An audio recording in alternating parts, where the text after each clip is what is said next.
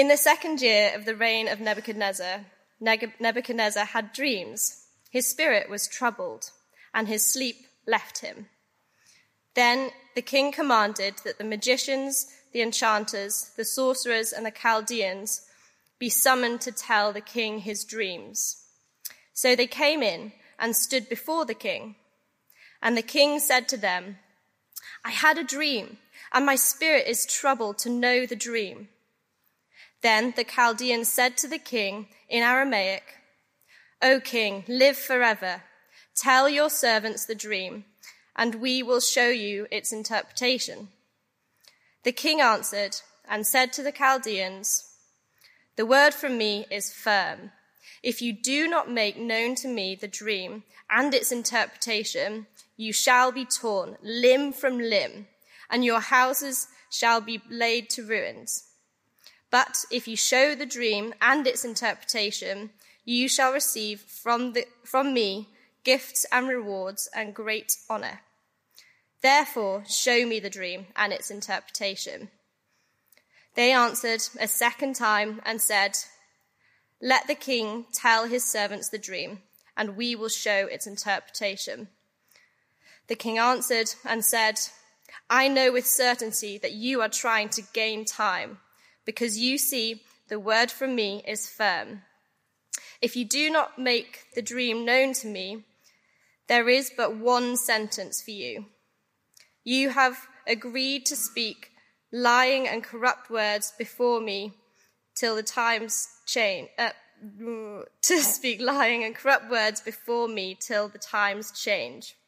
Therefore, tell me the dream, and I shall know that you can show me its interpretation." The Chaldeans answered the king and said, "There is not one man on earth who can meet the king's demand. For no great and powerful king has asked such a thing of any magician or enchanter or Chaldean. The thing that the king asks is difficult, and no one can show it to the king except the gods, whose dwelling is not with flesh." Because of this, the king was angry and very furious, and commanded that all the wise men of Babylon be destroyed. So the decree went out, and the wise men were about to be killed, and they sought Daniel and his companions to kill them. Then Daniel replied with prudence and discretion to Arioch, the captain of the king's guard, who had gone out to kill the wise men of Babylon. He declared to Arioch, the king's captain, "Why is the decree of the king so urgent?" Then Arioch made the matter known to Daniel, and Daniel went in and requested the king to appoint him a time that he might show the interpretation to the king.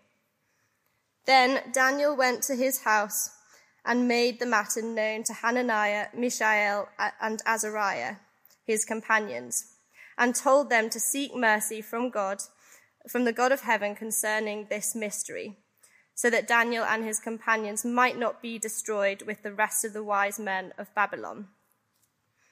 Then the mystery was revealed to Daniel in a vision of the night. Then Daniel blessed the God of heaven. Daniel answered and said, "Blessed be the name of God forever and ever, to whom belong wisdom and might. He changes times and seasons. He removes kings and sets up kings. He gives wisdom to the wise and knowledge to those who have understanding. He reveals deep and hidden things. He knows what is in the darkness, and the light dwells with him. To you, O God of my fathers, I give thanks and praise, for you have given me wisdom and might, and have made known to me what we have asked of you, for you have made known to us the king's matter." Therefore Daniel went to Arioch, whom the king had appointed to destroy, to the wise men of Babylon. He went and said thus to him, "Do not destroy the wise men of Babylon. Bring me in before the king, and I will show the king the interpretation." Then Arioch brought Daniel before the king in haste, and he said to him, I have found among the exiles of Judah a man who will make known to the king the interpretation." The king declared to Daniel, who was named Belteshazzar, "Are you able to make known to me the dream that I have seen and its interpretation?" Daniel answered the king and said, "No wise men, enchanters, magicians, or astrologers can show to the king the mystery that the king has asked. But there is a God in heaven who reveals mysteries, and he has made known to King Nebuchadnezzar what will be in the latter days. Your dream and the visions of your head are as you lay in the bed are these. To you, O king, as you lay in bed, came thoughts of what would be after this. And he who reveals mysteries made known to you what is to be. But as for me, the mystery has been revealed to me, not because of any wisdom that I have more than all the living, but in order that the interpretation may be made known to the king, and that you may know the thoughts in your mind. You saw, O king, and behold, a great image. This image, mighty and of exceeding brightness, stood before you, and its appearance was frightening. The head of the image was of fine gold, its chest and arms of silver, its middle and thighs of bronze, its legs of iron, its feet partly of iron and partly of clay. As you looked, a stone was cut out by no human hand, and it struck the image on its feet of the iron and clay and broke them into pieces.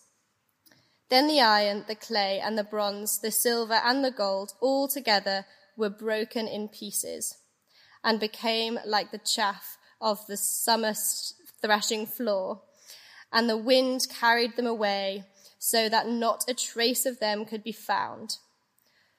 But the stone that struck the image became a great mountain and filled the whole earth.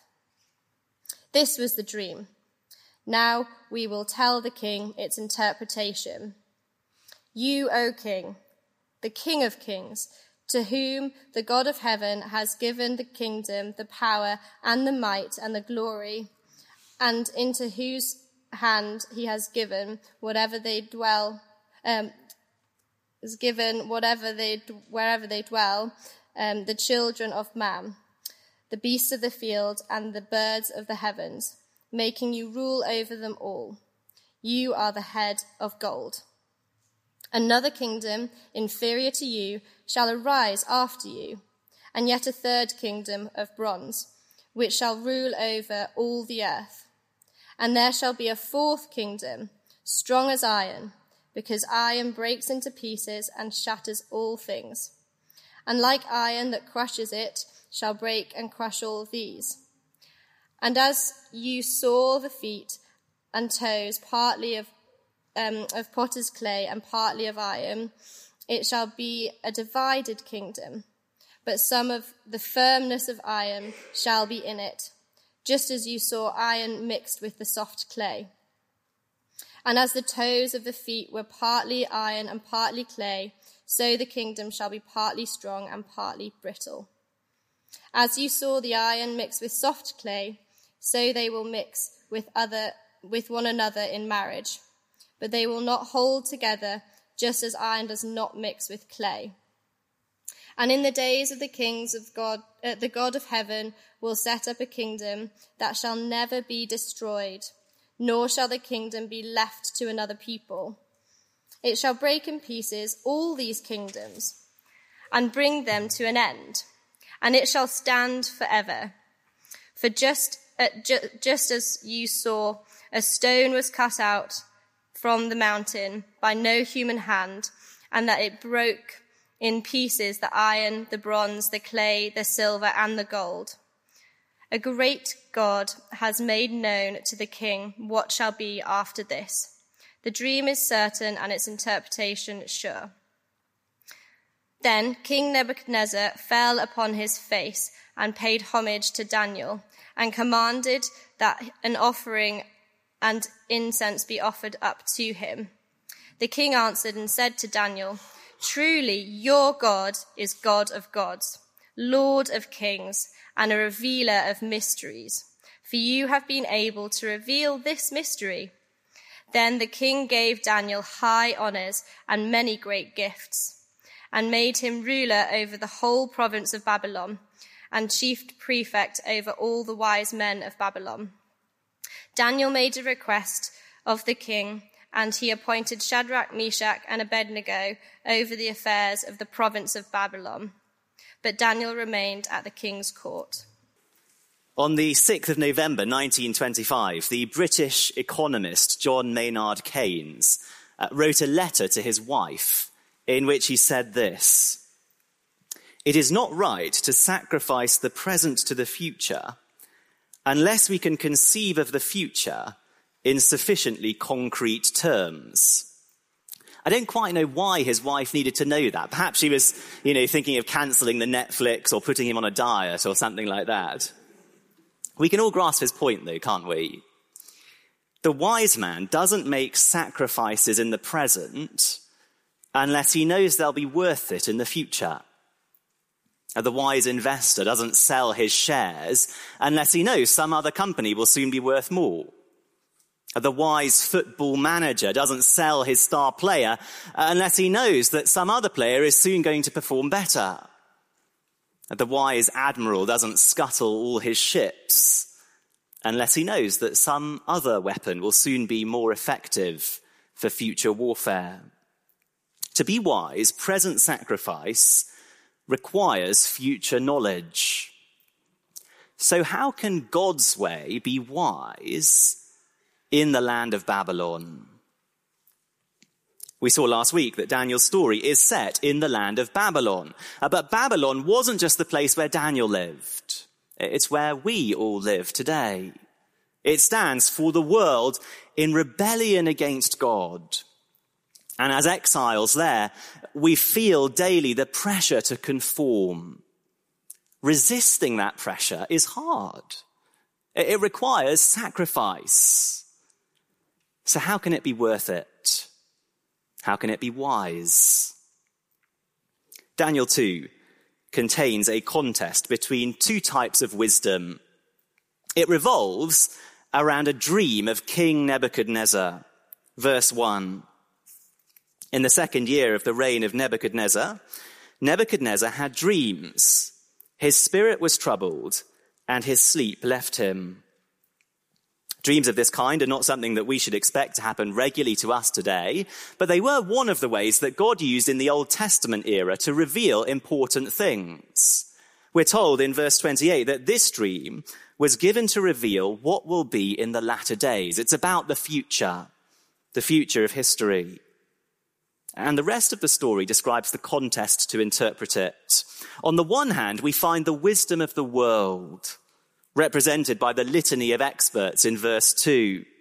Then the king commanded that the magicians, the enchanters, the sorcerers, and the Chaldeans be summoned to tell the king his dreams.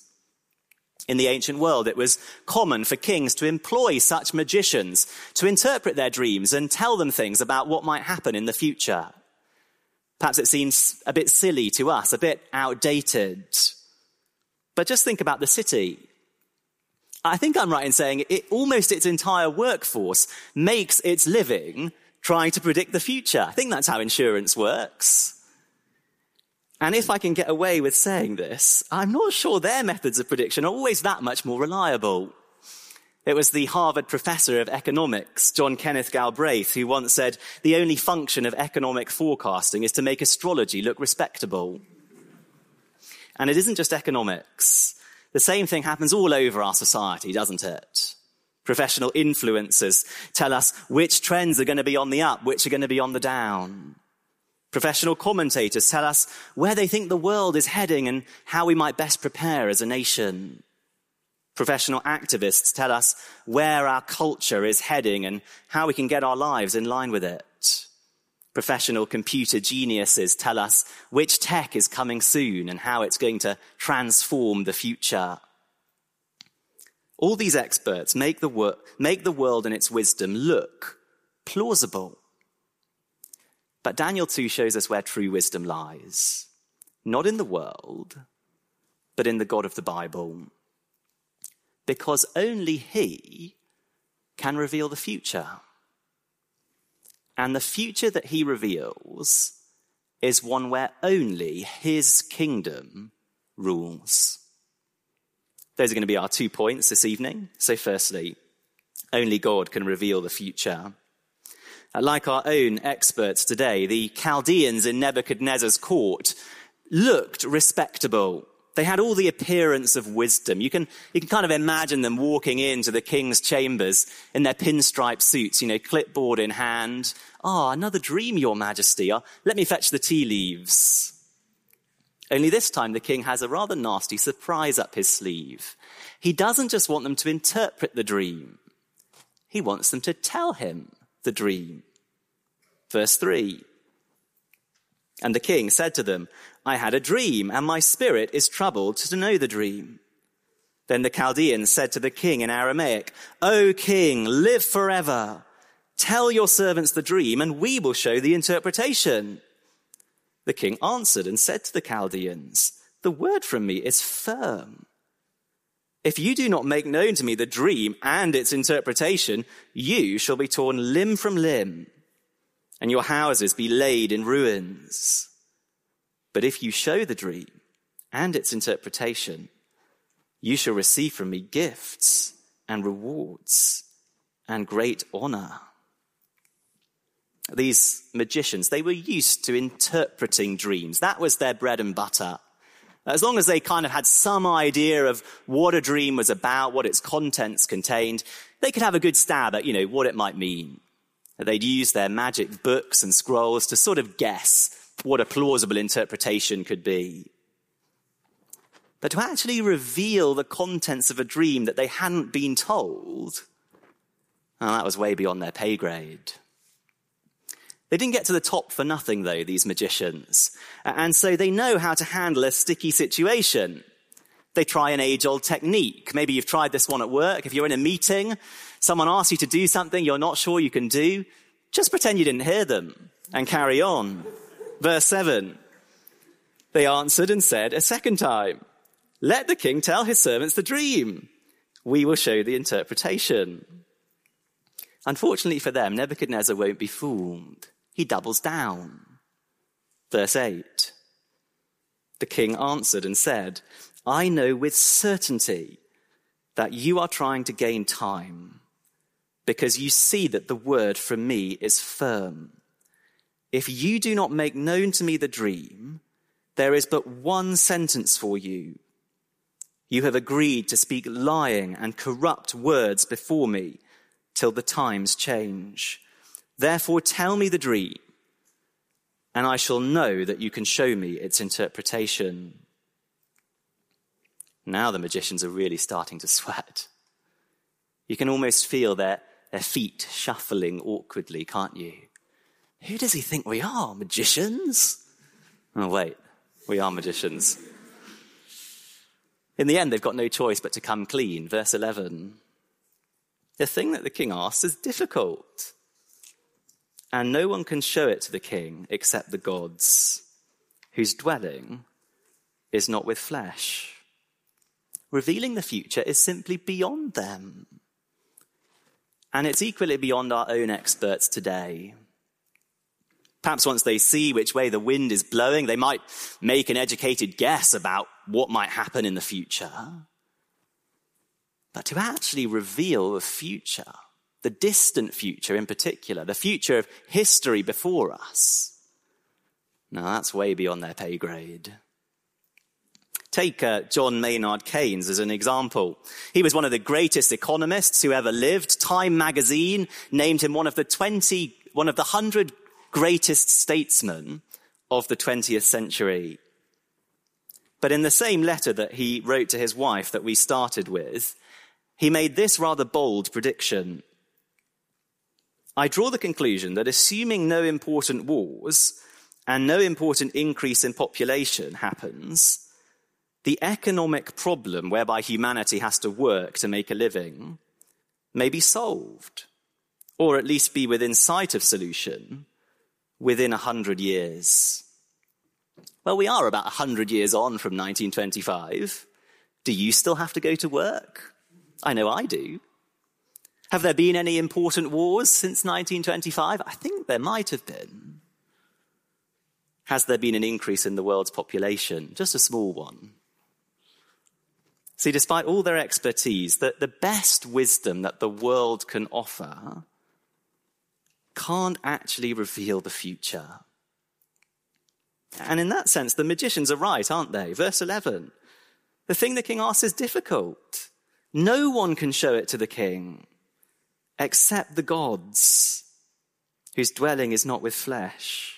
In that sense, they're right. Where they're wrong is in thinking that the gods don't dwell with flesh. Because there is a God who dwells with Daniel. And he can reveal such mysteries, as the rest of the story shows. In verse 12, the king, enraged by their impotence, sort of throws his toys out of the pram and demands that all of them be simply exterminated. It looks like Daniel's in serious danger. I mean, he is one of the wise men after all. But he doesn't panic. He prays and asks the God of heaven to reveal the mystery. And God does not disappoint. Look down with me at verse 19.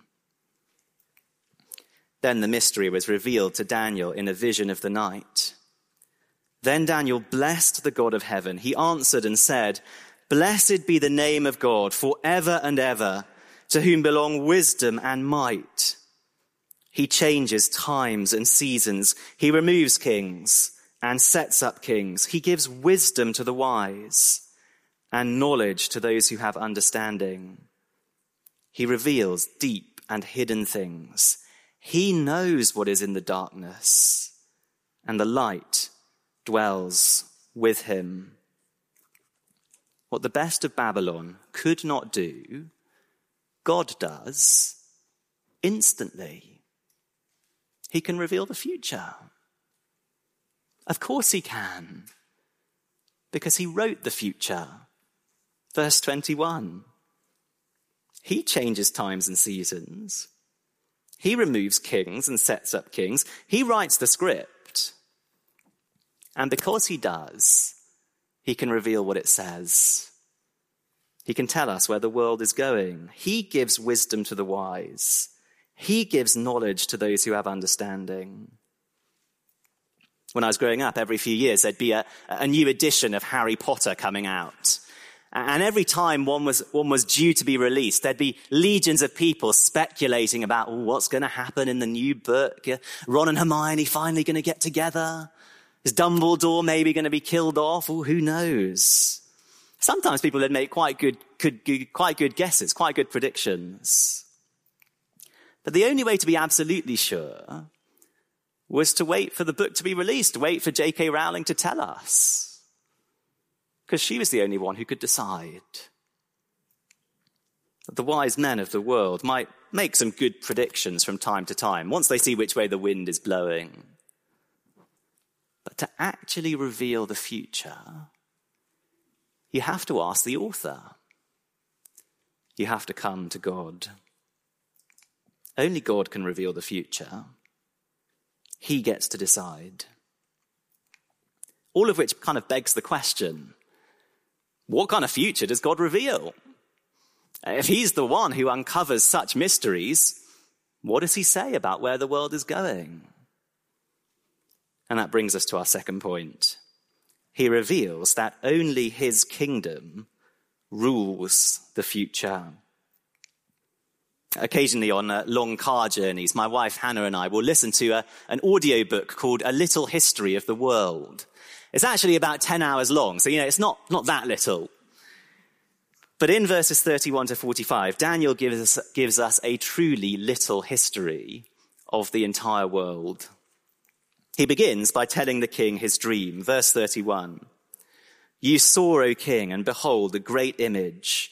This image, mighty and of exceeding brightness, stood before you, and its appearance was frightening." The entire dream revolves around this enormous statue made of 5 different materials. I've put a picture on your handout. so you can see what it might have looked like.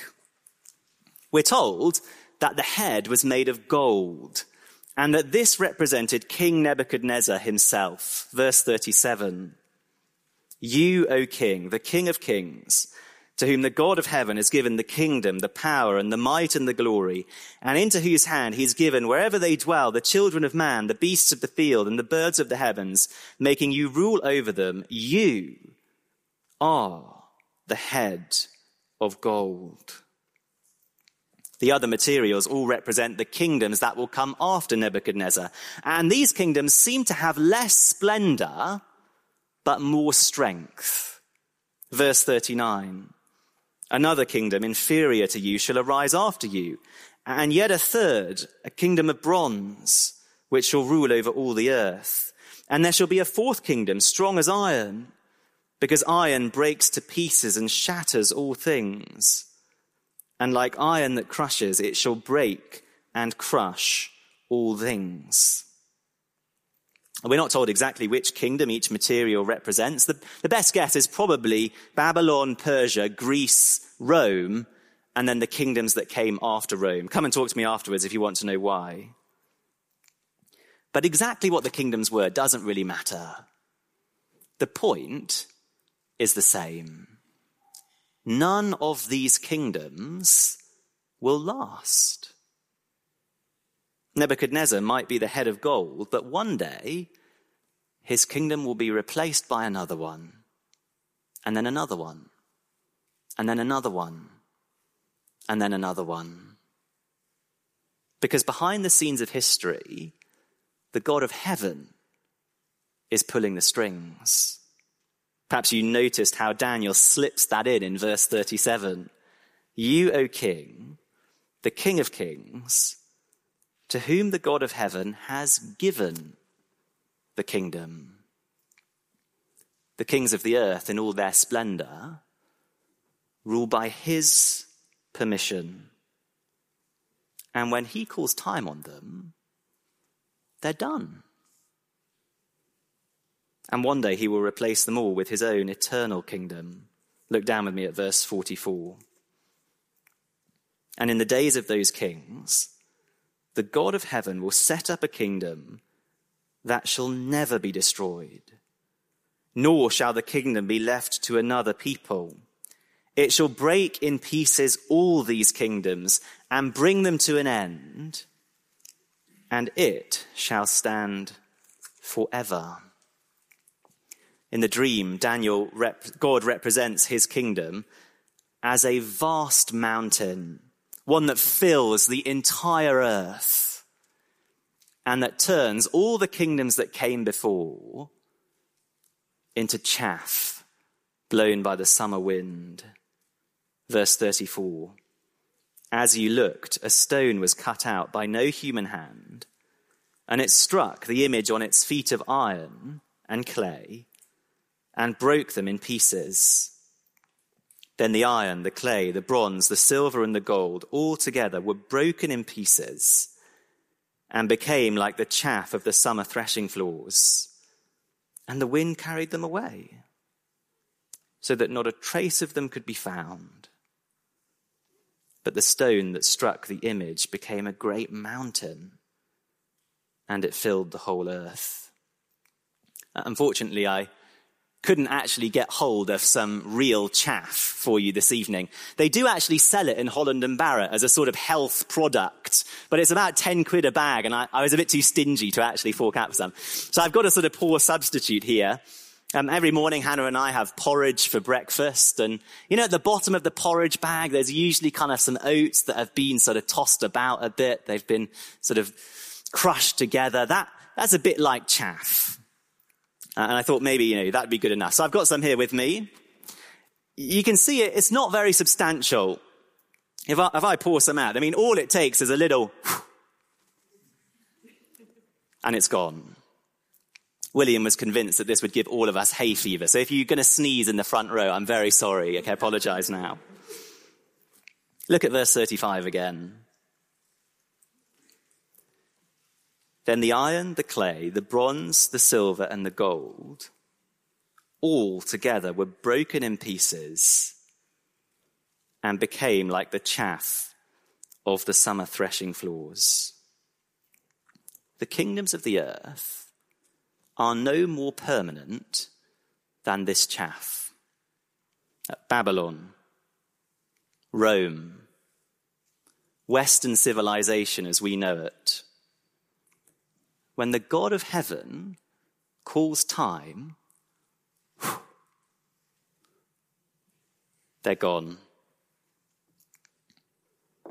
But his kingdom will never pass away. And of course, from our perspective, we know he's right, don't we? Where is Babylon?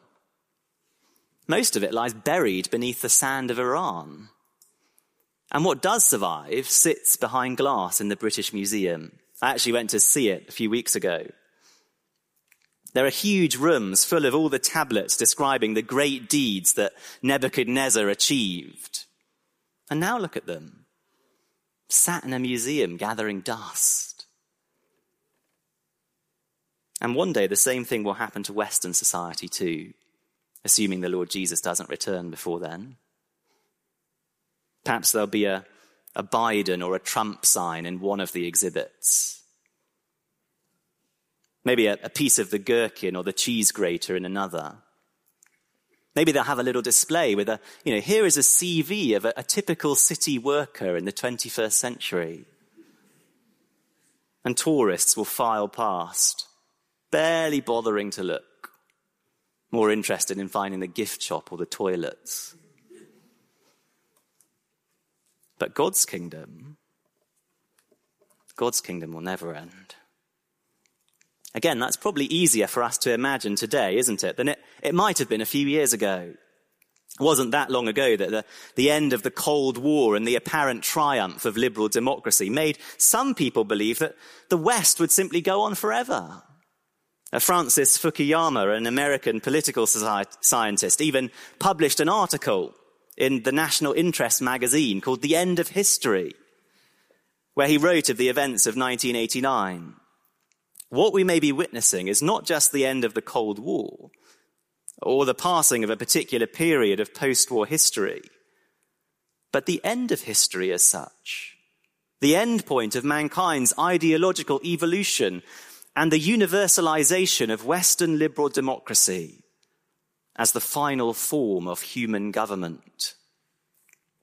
We read those words 34 years later, and we're astonished by the arrogance to think that a little victory for the West for a few years, 10, maybe 20 years, could be the end of history. We see the empty folly of the world and its wisdom. To a post-Brexit, post-Trump world, appalled by conflicts in Gaza and Ukraine, fearful of the rise of strongmen in Russia and China. The truth that God reveals in this passage is obvious, all too obvious. That the West isn't eternal. That its foundations really are very shaky indeed. That one day it will fall. One more kingdom to come and go in the long march of human history. But God's kingdom will never end. At the height of Roman strength, when all the kingdoms in this dream had come, his son, the Lord Jesus, was born. He was raised from the dead and seated at the right hand of God in heaven. His reign has been declared throughout the entire world. Look at the nations in this room, represented here.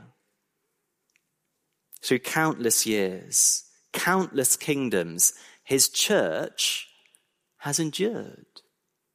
Romans, Saxons, Vikings, Normans, Huns, Visigoths, Mongols, Turks, Crusades, revolutions, world wars, nuclear wars, presidents, prime ministers, tyrants, dictators, his church has outlived them all.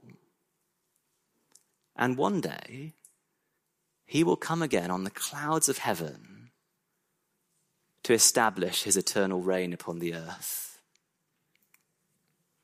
Only God reveals the future. And the future he reveals is one where only his kingdom rules. So what does the wise person do? Go along with the world and its ways? Get swept along by the tide, follow the herd? Or stand firm in God and in his way? One of the reasons I find it hard sometimes to resist the world and its wisdom is that it feels like the future belongs to them. Those who trumpet its values even call themselves progressive, as if the future were on their side. Going against them doesn't feel wise when you get passed up for that promotion at work because of your Christian values. When you get left out by your friends because you won't get drunk with them, it feels stupid. Why am I doing this? How can this be wise? But this passage shows us how. Because the future belongs to God. And all of Western society, everything that you or I might ever hope to gain by going along with the world and giving in with the pressure to conform, all of it is barely more than a footnote in his story. So of course, the wise person is the one who listens to him and stands firm in his ways, no matter what the sacrifice. Maybe that's not you this evening. And if so, then can I invite you to reevaluate your life, your priorities? Maybe it is you. In which case, stand firm. Be strong in the Lord and the strength of his might. Let's pray together.